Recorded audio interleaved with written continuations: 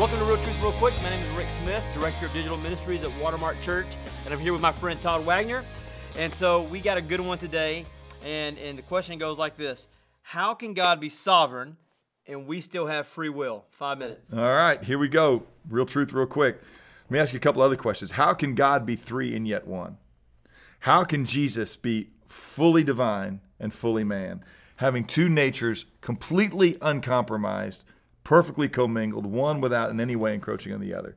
There's certain mysteries we don't know. That's why Deuteronomy 29:29 says, the hidden things are for the Lord our God, but the things revealed are for us and our sons forever. What I would say, and the answer to this question is, the Bible clearly teaches both.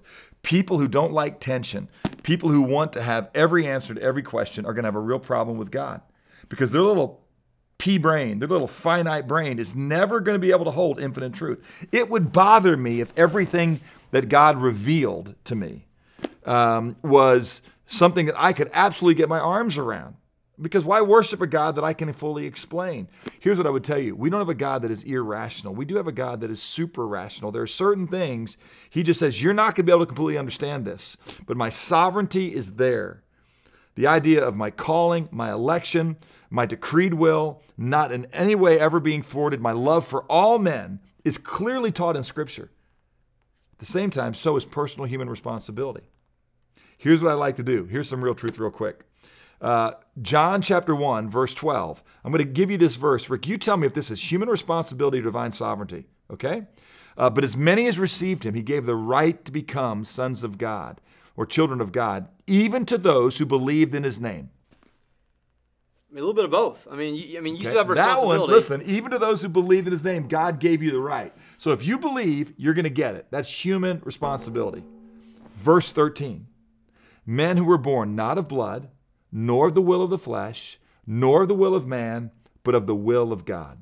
Divine sovereignty or human responsibility? Sounds like divine sovereignty. That's divine sovereignty. It's right there, right after God says, if you believe, if you receive my son as your Savior, you will become my child.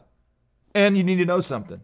You're going to be born not of blood, which means it's not going to come down through some family line. You're not a Christian because your daddy's a Christian, okay? Not of the will of the flesh, not because you want to be, not the will of man, not because your daddy wants you to be, or your aunt who prays for your little wicked soul, but because God in his kindness chose you and called you. Now listen, some people have a real problem with this. So what I'm doing is I'm showing you the tension that's in Scripture. And what God basically says to you is this: listen to me. Know that I'm sovereign, I'm good, I'm unwavering in my kindness. I desire that all men would be saved. That's why ultimately God is not wrapped up.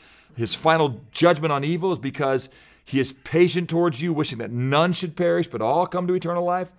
How about this? I'm going to read you a little longer because now it's Jesus. This is Matthew chapter 11. This is what Christ says. He says, I praise you. You tell me if this is human responsibility, divine sovereignty. I praise you, Father, Lord of heaven and earth, that you have hidden these things from the wise and intelligent. You've revealed them to infants. Yes, Father, for this was well-pleasing in your sight.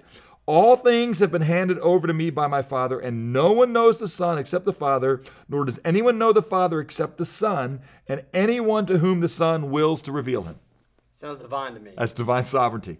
You can't know God unless he lets you know him. Okay?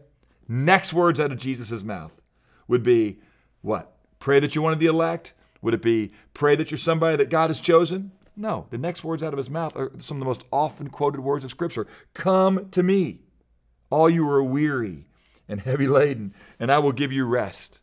It's the next words out of his mouth. What he's saying is, you're responsible for responding to the revelation I've given you, whether it's through creation, whether it's through conscience, whether it's through the law. Okay, God knew that we were going to have a hard time with this. Okay, and again, he calls people to come. When I preach, by the way, listen, I sleep like a Calvinist. Okay, go see the Real Truth real quick on that. I absolutely believe in the sovereignty of God. I believe in calling, election, okay, and foreknowledge, because the Scripture teaches it. I preach like I'm an Arminian, though. I share Christ like I'm an Arminian. Like it's up to me to preach in a way that's going to get people to respond. I just know better. I even know that in my coming, I chose God, but having chosen God, it's because he in his kindness revealed it to me. That's why Christians ought to be the most humble people on the face of the earth. Let me end with this. Jesus knew we would struggle with this. God did. And so how does he close the whole canon of Scripture? When you go to the very end of your Bible, all right, and you sit there and you go, what are the last words that God wants me to hear? In Revelation chapter 20, 2, you're going to have these be your last words, okay? The Spirit and the bride say, come. Let the one who hears say, come. Let the one who is thirsty, come. Let the one who wishes to take the water of life without cost, come. I'm coming quickly. And you better choose to respond to the grace and revelation of my love for you through Jesus Christ. But I will not apologize to you at the end of the day. God will not ever say to somebody, I'm sorry you weren't elect. Okay? He's going to say to you, you didn't want anything to do with me. I will grant you your desire forever. Okay? The way I resolve the tension is with God's word. I let it hang. God's going to work it out.